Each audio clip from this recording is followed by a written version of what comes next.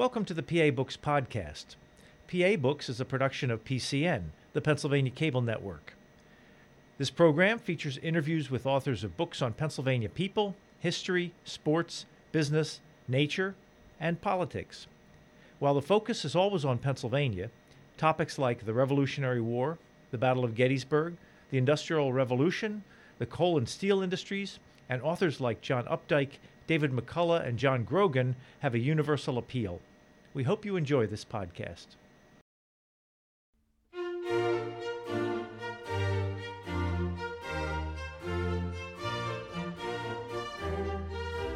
This week on PA Books, Sharon McConnell Sidoryk, author of Silk Stockings and Socialism. Sharon McConnell Sidoryk, author of Silk Stockings and Socialism, Philadelphia's Radical Hosiery Workers from the Jazz Age to the New Deal. How'd you get interested in this? Well, I sort of fell into it kind of serendipitously. I met two people, Howard and Alice Kreckman. They were in their 80s at the time, I guess. And I came to know them, and through that I found out that they had been lifelong social justice activists. They had marched for civil rights. They had marched against the Vietnam War. They had marched for women's rights. And I was very curious. At the time, they were living in Willingboro, New Jersey, and I was very curious about what created people like this. And I started talking to them, and they, over a period of time, when I got to know them, they told me that now they had actually grown up in, as they said, a section of Philadelphia called Kensington. And I thought, well, I grew up in the greater Kensington area. And so when I told them that, they started telling me all these stories about, both of them had gone to work in a hosiery mill when they were 14 years old, and they left school. And they started telling me about the fight for unionization. It went through the period of the CIO, the Congress of Industrial Organizations, and some of the things that happened in the neighborhood, some of the strikes, some of the martyrs, some of the real activity of women, a lot of women. And I was just really amazed by it because, as I said, I grew up in the greater Kensington area. I came from a union family. I grew up working class, and I knew nothing about this history at all. It had just been lost. And so, and I was talking to them, I said, well, how did this get, I just can't believe that this hasn't been known to people like me. And they just looked at me, and Howard just said, well, I guess you have to write it then. So that was really the thing, and they've kind of been sitting on my shoulders ever since. Well, how big an industry was the hosiery industry? I mean, it sounds like it's a fairly narrow product line. It is a narrow product line, but in the 1920s, the book is basically about the 1920s Jazz Age and the Great Depression, New Deal era of the 1930s. And in that period, the 1920s in particular, these are full-fashioned hosiery, which I'll explain what they are, was the most important industry in the city in the late 20s. It's part of the textile industry. Textile was always a major industry in Philadelphia. But in that period, because of the flapper, essentially, the 20s, when there was major changes in society of all the consumer products and all that came out. And with the two major constitutional amendments, the 18th Amendment of Prohibition and the 19th Amendment of women's suffrage, giving women the vote, it really changed a lot of gender relations. We don't always realize that, but when you look on the ground, you really see it. Women all of a sudden were being portrayed as being equal throughout the popular press and everything. And there's all these things of heroic women based on the way that the suffragettes stuck out being put in prison and force-fed and And all this comes out in the 20s. And so women are determined at that point, it just changes the whole dynamics. And they are getting rid of the old clothing that's so constrictive, and the corsets and undergarments, and also the dresses get a lot shorter and they're looser, they're more comfortable. And at that time when that happens, you can suddenly see women's legs. They cared about what kind of hosiery they were wearing. Previously, hosiery was knitted for the most part. I mean, there was full fashion around, but it was a luxury product before the 20s. What does that mean, full fashion? Full fashioned is, well, the most popular hosiery, the earlier hosiery, is knitted on a circular, and it's kind of like a straight tube, so that, and when you wore it, after a while it would bag and sag, and when you had long dresses, nobody cared. But full fashioned, I guess it was actually the full fashion machines around 1860. The industry comes to the United States around in the 1880s, but it's a small luxury product because it's very skilled workers. They have these large machines with about 10,000 needles on them that have to be kept in perfect alignment, and they use fine silk fibers. So it's actually knitted flat, and the knitters, they have to add stitches and drop stitches so that it comes off the machine when it's joined together with this seam up the back, this sexy seam up the back. It's already in the shape of a leg. So it's thin, it enhances the legs, and it doesn't sag or anything. And with the era of the 20s, with the short dresses, it just takes off all over the place. And everyone and his brother is trying to jump into the hosiery industry. And there's a real boom. And Philadelphia has been a center of textile production, so it was really the largest center for full-fashioned hosiery, although, like I said, it took off all over. How big was it? I mean, how many people did it employ? You said it was the dominant manufacturer in the city at the time? It was the largest in that because textile, a lot of it's moving south to various different places at times. But at that time, it was certainly the most profitable, and a lot of manufacturers that had done other things were jumping into it, and even big stores were starting to manufacture it, and you even get foreign capital coming in. So it was so important that the Wharton School of the University of Pennsylvania did major studies on it in the 20s and 30s, and that was very helpful for me because even interviews of people that I was able to find. So the number of people employed varied a lot. At the early part, it was, before it took off, it was certainly a small industry. But then when it takes up there and it's spreading and all these shops are coming, they're bringing in all these new workers, and they're very young. And a lot of them at this period, they really are jazz babies. They're getting into the whole jazz age culture of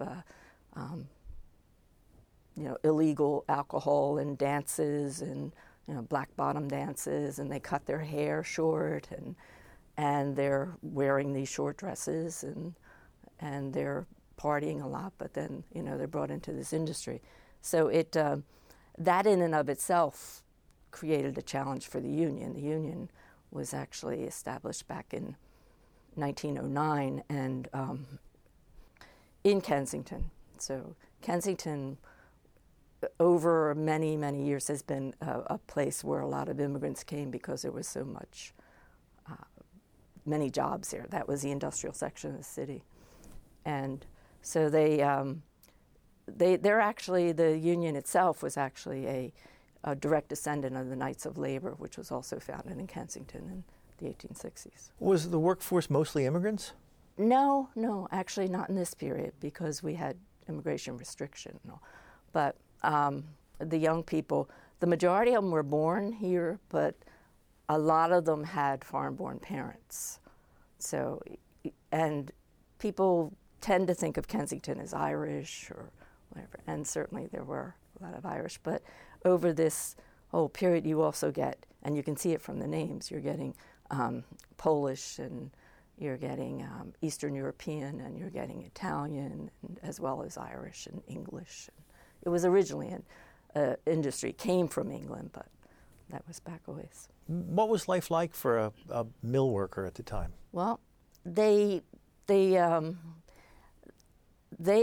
mill workers were, with the hosiery industry, it was kind of what you call some people call like the aristocracy, but because they were well paid, because it was. Oh, they were well paid? They were initially, because it was a very skilled industry and it was in such high demand. You didn't have a lot of people trained in it. They had a 4-year apprenticeship system, and even a lot of the other jobs that were held by women. There was a lot of women that did the seaming and the various other jobs. They had even apprenticeship systems for them. It was like from 6 months to a year. So you couldn't just bring somebody off the street right away. And so in union shops in particular, in 1922, the union won a major strike in the city and had control of the industry. So in union shops in particular, they had good conditions and wages were higher. But as the expansion takes off, you get all these people coming and opening non-union shops, and they're working 60-hour weeks, some of them, and sometimes the lighting is bad, and they're using these very small fibers, so you tended to end up wearing glasses pretty quickly, and so that was part of the problem too. Was this whole expansion, and you start getting overproduction because and if you know anything about the 20s, it ended up with the crash in 29. A lot of that had to do with overproduction and underconsumption. That's exactly what's happening in the hosiery industry. What was the male-female breakdown among the employees? Initially, it was more men to women, but they sort of hit parity by the end of the 20s. Was this unusual at the time in industries in general? I think it depends on the industry. Certainly in the garment industry, you had a lot of female employees. But in textile, it probably was more unusual. Did they do similar jobs? I mean, were there male jobs and female jobs? There were male jobs and female jobs. All the knitters, which were the highest paid and most skilled, were male, and the knitters' helpers were male. This will eventually change, but the women's jobs, and a lot of this is traditional. They did things that they felt that women had more nimble fingers or something that they could do. So they had called topping, because the stocking itself was actually knitted in 2 pieces, a foot and the leg, and then they had to be joined together at the end there. So women did the topping, where they would take from the footer to the legger and join that together, and then they did what they called looping on some kind of machines, where they would close the foot with some kind of flat seam, and then the seaming that, putting it together for the finished product. Was this like a reasonable length work day and a reasonable length work week, or was it kind of sweatshops? No, not initially. It wasn't. Like I said, they might work in some of the shops 60 hours a week.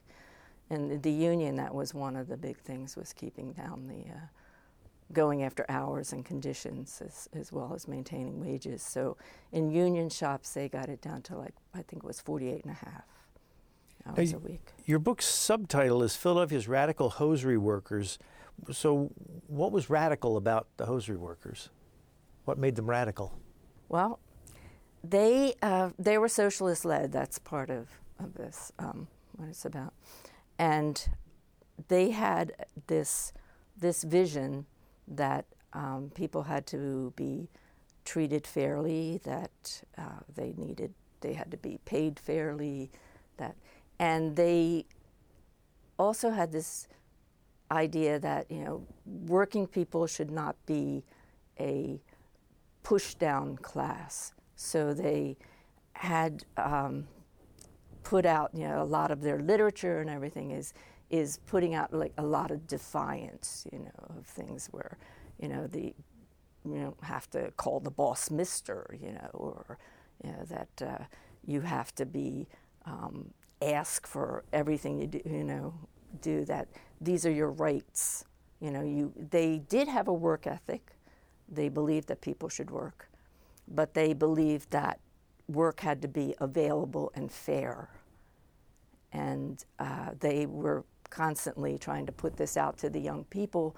In the past, with the older knitters, they had, through various things, they had established this strong union, which is how but with all the new people coming in and young people and jazz babies at that, they really had to try to figure out some way to relate to them and to give this vision again, because they had a broader vision than just the workplace. They were also very connected with the community and of building what I call working class cosmopolitanism, which is something that they felt that all working people had to be united and they had rights, all of them. Who were the they behind this? I mean, who decided that it should be a union driven by socialism as opposed to just... Well, there were other groups in there too. It just evolved that way. There, like I said, it was founded in 1909 originally. 1913 it becomes a national union. And what was the name of it? At that time, it was the American Federation of Full-Fashioned Hosiery Workers, which is a mouthful. But and the people that there were Wobblies, certainly in some areas. I don't know if you know anything about them. Well, explain to people who don't know. Wobblies were more syndicalists, I guess. They didn't believe in a lot of like union structure or something. It was more of a move upwards. And there were socialists. Kensington and Philadelphia actually has a long history of socialism, which a lot of people don't know about. But so there were socialists, a lot of the German socialists that came over in the earlier period that, there were German socialist singing societies and lots of meetings. And so there were a number of German socialists involved in this. Later on, there's a few communists, but they never really become big in leadership. Yeah, I wanted to ask about that. You say in 1922, Branch 1 submitted for referendum vote a proposal authorizing a contribution of $1,000 to the Friends of Soviet Russia to be used for relief work, as well as a call demanding recognition of the Soviet Union and the establishment of trade relations. Was there an international element to it? Yes, absolutely. Well, the socialists were international, for one thing. And you see this later on. You see a lot of internationalism of back and forth across the Atlantic in particular, which really was going on for a long time, because when people come over, they don't just automatically lose their connections with where they come from. But yes, there was definitely internationalism, and I think in that period, certainly the Soviet Revolution in 1917 had an effect on a lot of people on the left, that they were seeing it as a beginning for world socialism. So there were connections with the Socialist Party in Germany and England and France, and and you see that later on with housing too. When you see the housing project they get into, that there's all these connections across the pond, as they say. They differed somewhat from later on from the communists in that they never supported Stalin. Did they support ultimately the government control of private industry? They became very strong New Deal supporters, and they definitely pushed for a lot of the New Deal programs. And so yes, for some industries they supported government control, certainly, which we sort of have, the public transportation system, they supported that. And for utilities, they supported government control. Was their union radical compared to other unions at the time? Well, I guess it depends on the union. In the early 20s, in 1919, there had been a major strike throughout the country, and some of them were very radical. But that was considered the first Red Scare that came, and a lot of people were deported, and so it really kind of crushed a lot of the union movement. So there were people who were more radical at that time, but in the 20s it was pretty much a low point for labor. So they were unusual in that they were actually growing and organizing and building a movement, and it was more than just a union movement. It was a social movement. You know, they were calling for equality of the races, for women's equality. They were, calling for voting rights in the South. They were pushing for anti-lynching laws. You know, it was actually a Is that something you think the rank and file factory workers were in on, or they just joined the union and the leaders? No, they were in. One, of course, not all of them. You know, I don't like to. Part of my background is in anthropology, so I don't like to make generalizations too much. But a lot of them were. They had something, part of their union that was very democratic. They had a referendum vote.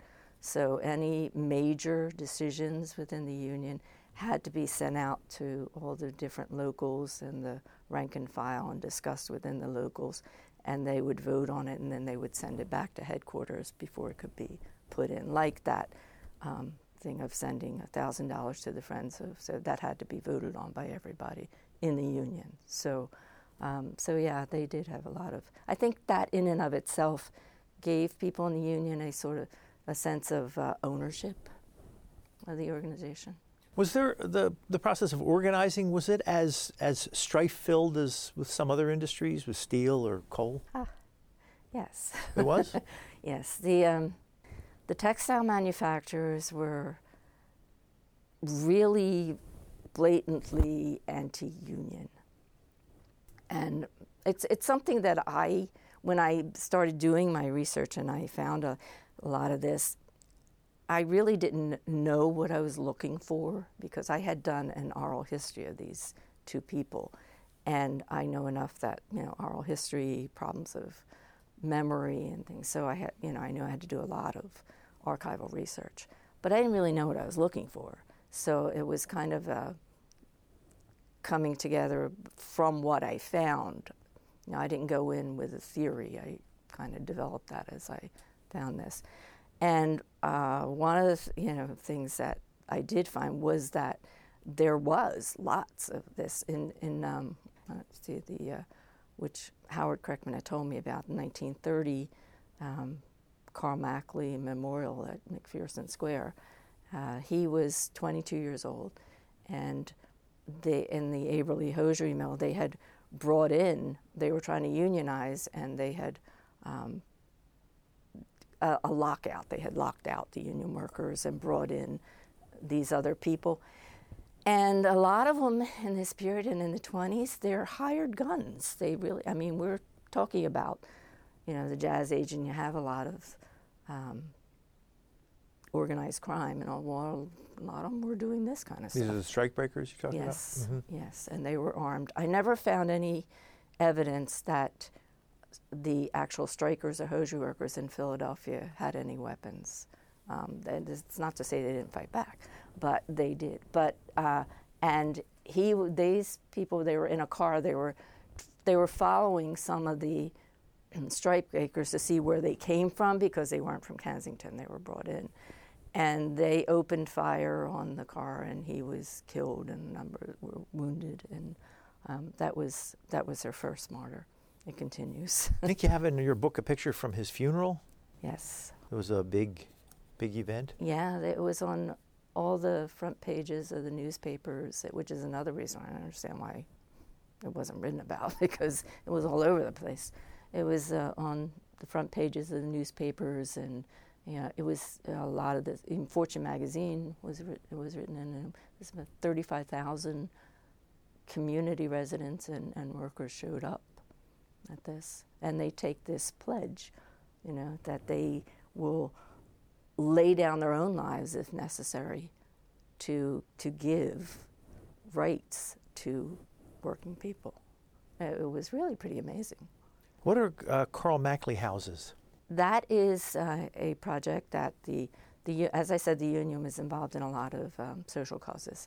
So that was the first housing project under the Works Project administration of the New Deal, that the union partnered with the Works Project, and they built this first project of workers' housing in Juniata, and it's built in the social modernist tradition. The architects themselves had studied over in Vienna and various places when the Bauhaus School and the I think of the other one. But anyway, and so it was actually very advanced. They had this idea that working people should be able to live as well as anyone else.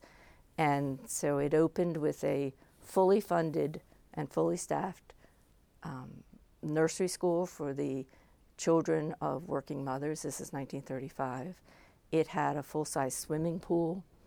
It had a wading pool for children, and they used these ideas of even like passive solar energy, where they had large windows.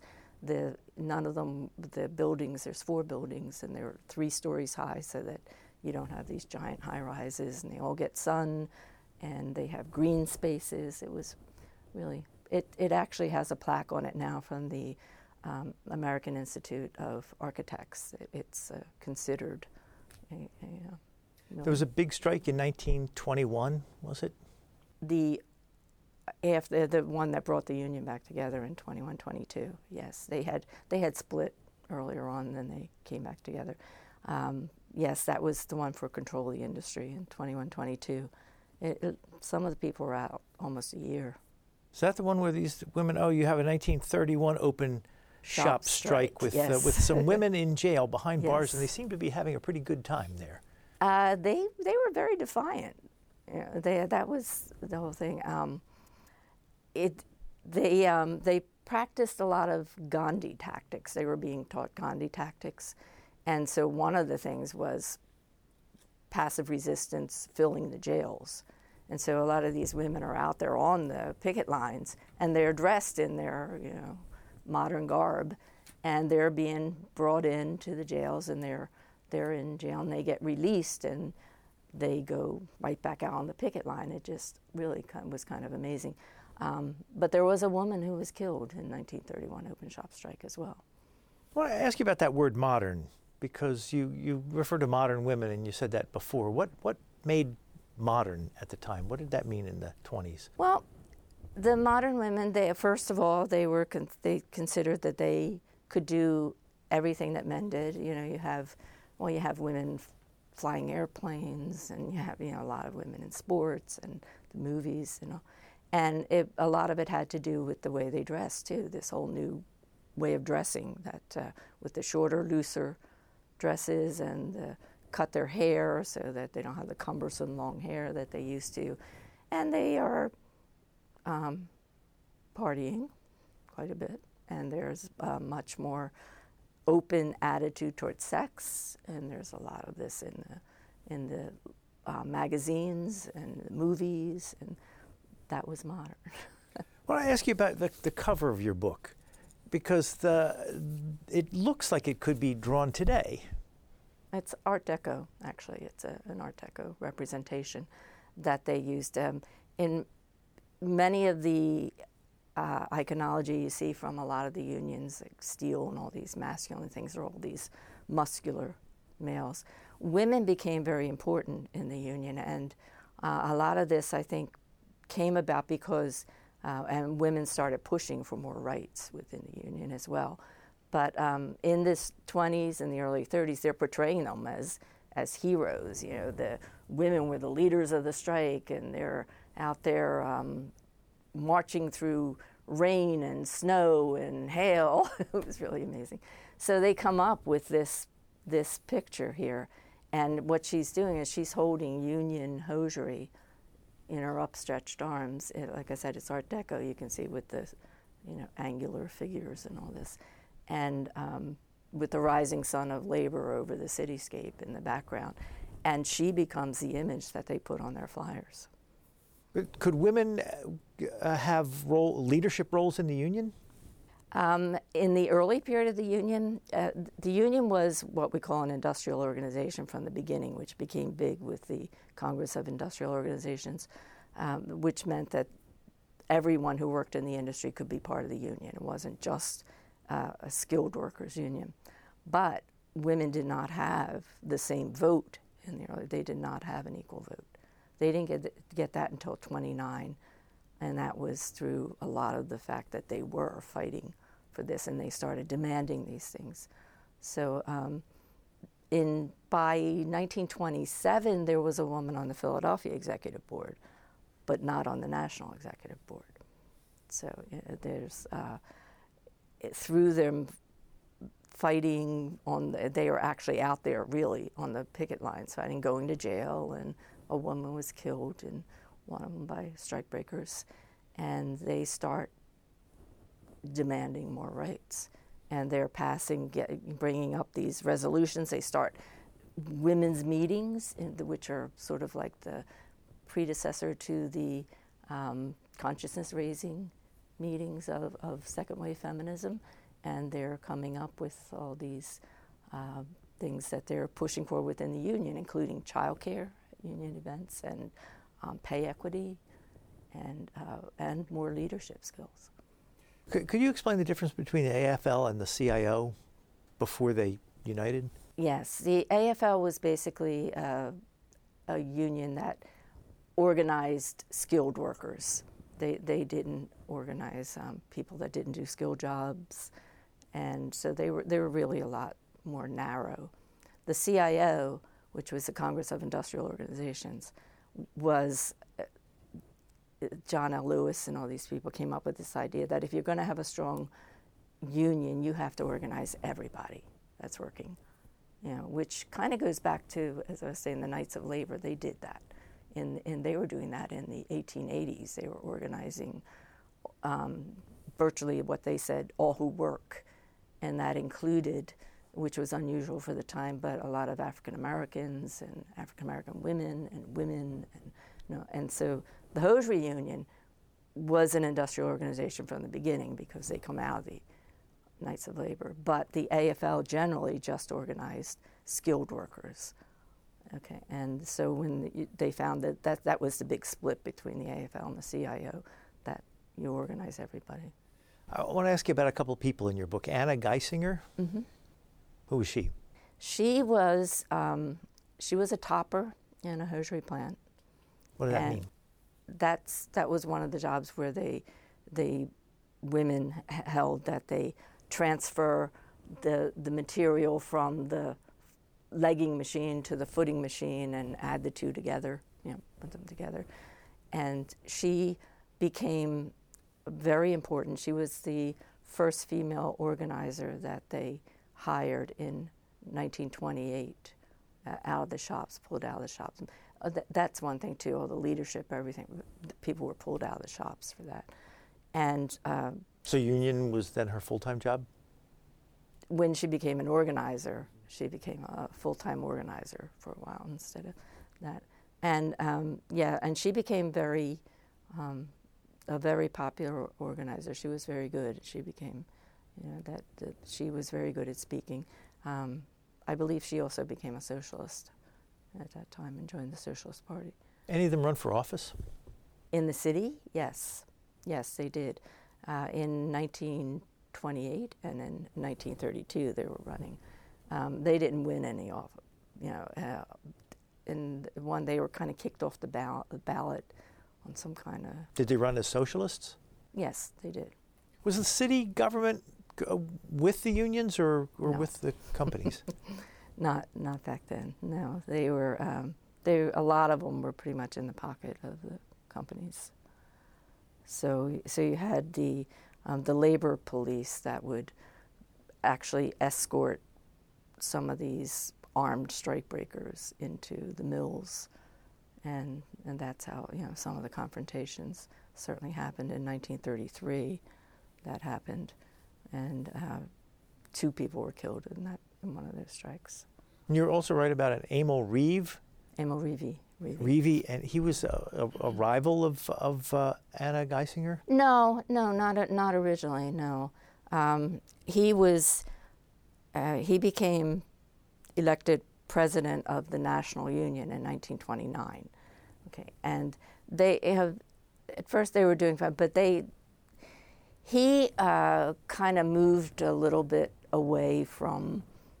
He was getting more into standard politics, and moved away from some of the programs that some of the other people were pushing that were more aimed at the broader community. He was kind of getting into the business unionism kind of thing of just looking out for the union, and a number of people within the hosiery workers disagreed with that, including Anna Geisinger. So, and also, he didn't support women's rights as much as some of the others did. So they definitely started clashing. He ended up firing Anna Geisinger? As an organizer, because, well, he tried to assign her somewhere, and she refused to go, which you don't really do. So I mean,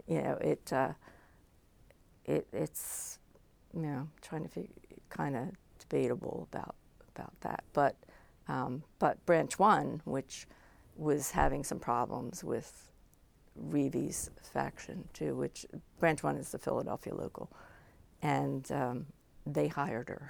So it was kind of a direct slap in the face at Reevy, but at the same time, Branch One at that time was the most important branch, so they couldn't really just kick the branch out. So they did manage to overcome their differences long enough to actually win some important struggles and to move on in support of New Deal legislation. Another woman you write about is Cornelia Pinchot.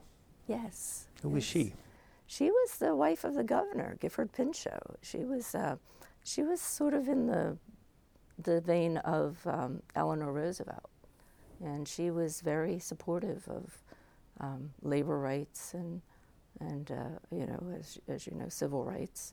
And she was very close with the union. She actually appeared on some of their picket lines, and she came to the Philadelphia office and spoke to the women. And I think these kinds of things also helped move some of the women further towards feminism, like labor feminism, as I see it, because they were getting a lot of these other ideas as well.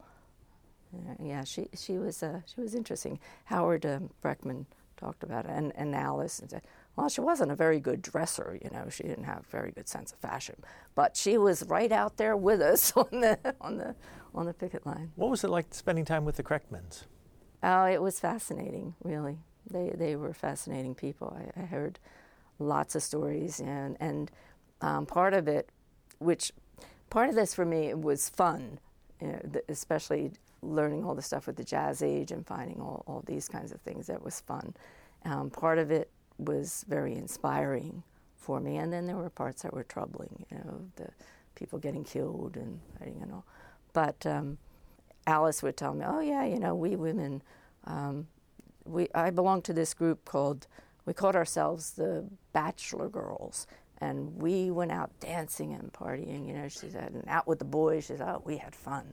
But then at the same time, it would turn around and it's like, yeah, we women were out on the picket lines a lot. We would fight, but we were union, So, I mean, that kind of really fascinated me too, this juxtaposition, because these are not, people that are originally, a lot of them, these young people, some kind of ideologues or something. They're just regular people from the community.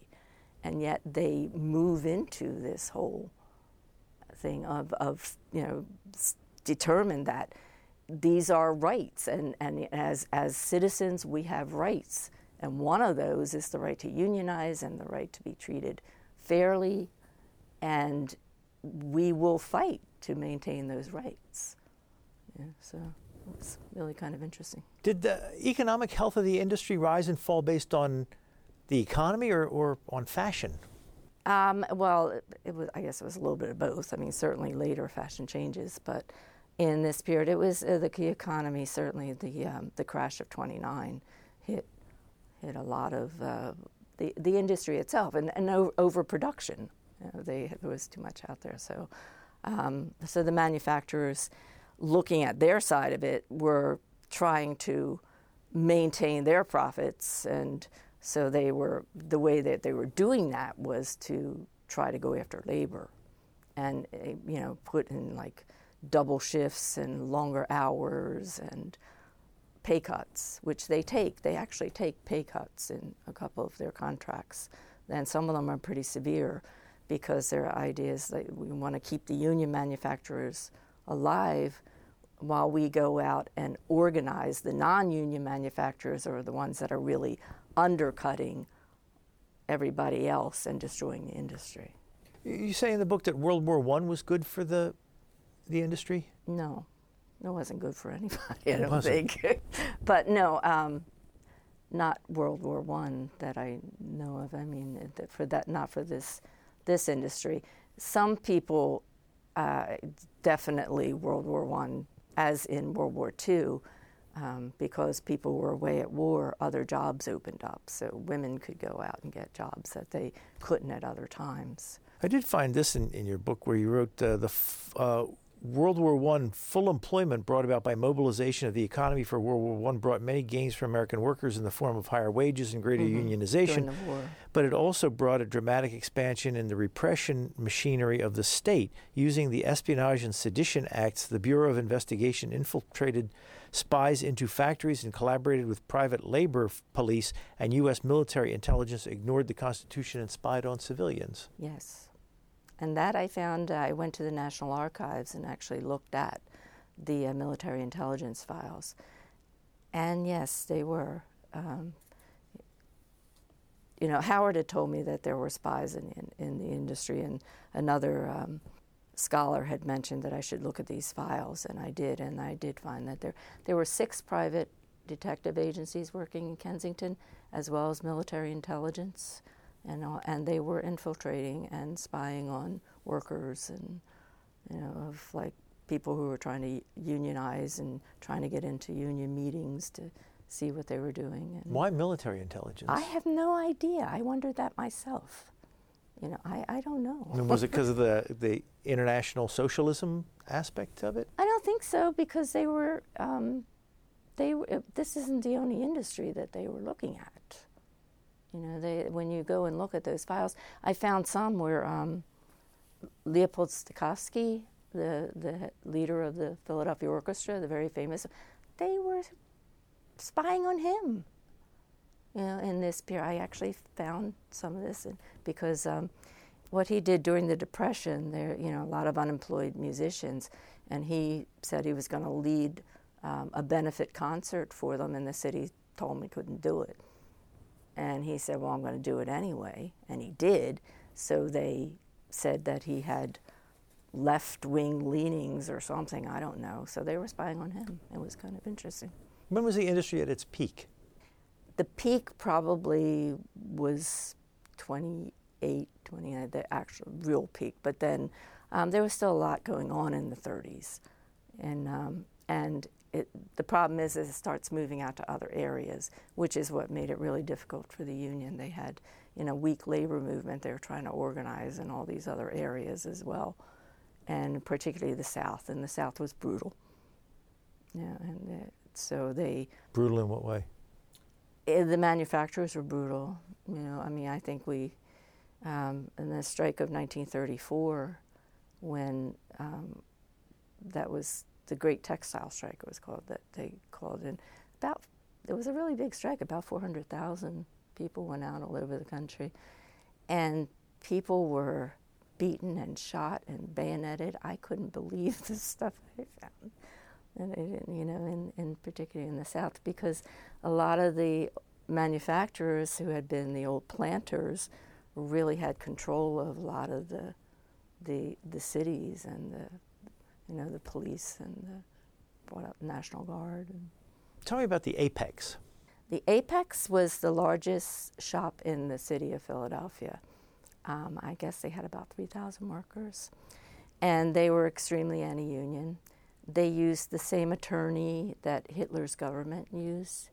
They definitely had ties across the Atlantic to the rising fascists in Germany. They recruited workers from Germany, and they were a real thorn in the side of the union, that they kept trying to unionize. So, and they really did have ties to the fascist government. That wasn't just left-wing propaganda. When you do the research, you find it. Was pay or conditions worse in, say, in the Apex when it was not unionized versus the mills that were unionized? They people had to dress in a particular way. They were very regimented. They couldn't get bathroom breaks a lot of times. If they did, they would spy on them in the bathroom and pushing them out. And they were definitely lower paid as well. So that was something they were constantly trying to get. They eventually unionized the Apex? Yeah, they with the sit-down strikes that were saying. But the Apex, as I say, it was. I do agree. It wasn't actually a sit-down originally. It was sort of a takeover. They kind of attacked the mill and took it over and threw the owner out and took over the mill and demanded a union. That went to court. That did, and they, in fact, brought charges against the union under the Sherman Antitrust Act, which was actually turned out to be a benefit for the labor movement, because the union won that in 1940 Supreme Court decision that a strike was not a violation of interstate labor. It was for unionization, and so they won that. But they lost the other part because there were some damages done within there. And there's a lot of people in the union. People overreact. There was so much going on. So some of the machinery was destroyed, which the company accused them of. I mean, that was, and Howard Kreckman said that. He was really angry. He called them Luddites. These Luddites in the union. so they had to pay a large fine.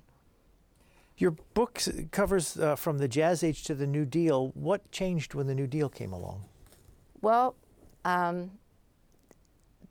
it started, I guess, in 1933 with the NIRA, the National Industrial Recovery Act, that Roosevelt puts in. Section 7A gives unions a very small window for saying that people have the right to unionize, but it didn't have anything to back it up.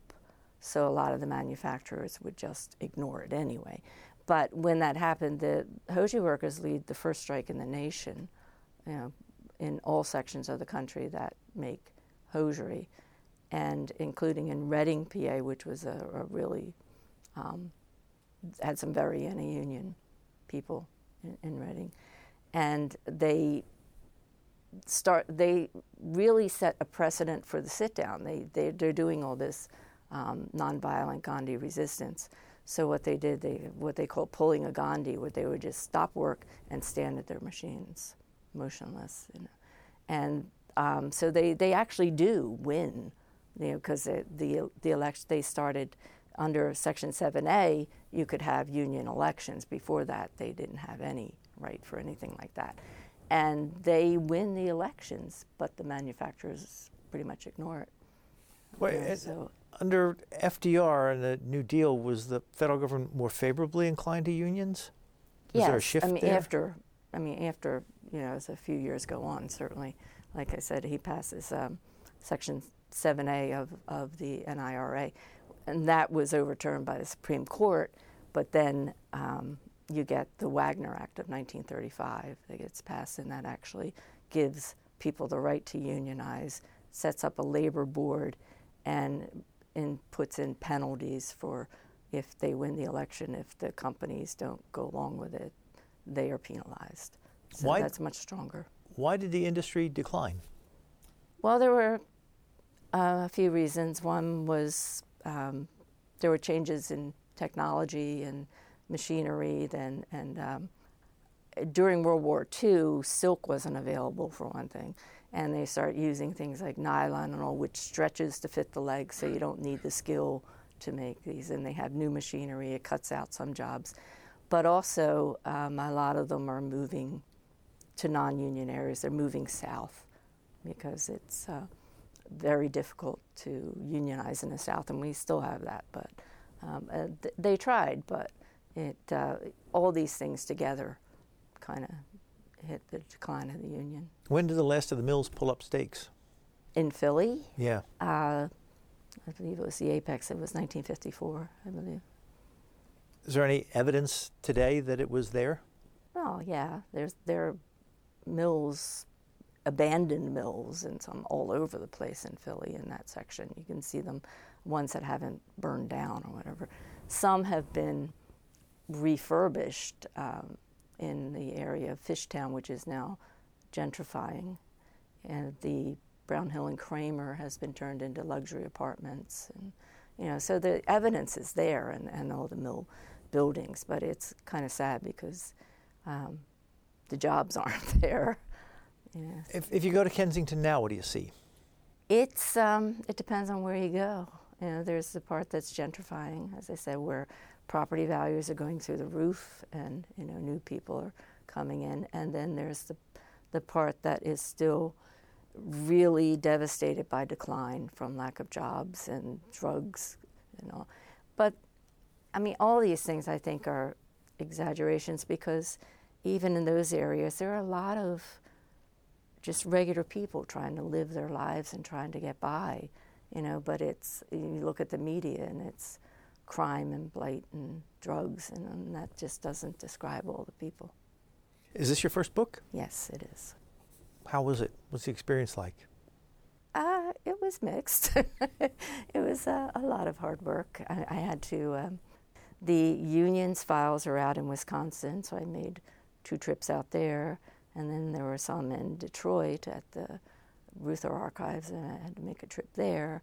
And then there was all the things at the University of Pennsylvania. That wasn't so bad in Temple University.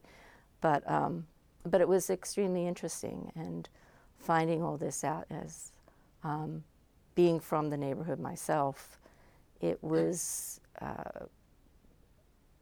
for me, it as I say, it kind of gave me back part of my heritage too, of knowing all these things that I just had no idea of, because people in Kensington, I know when I was growing up, kind of portrayed as kind of backwards and not very progressive, and so you see that you wonder how all this got.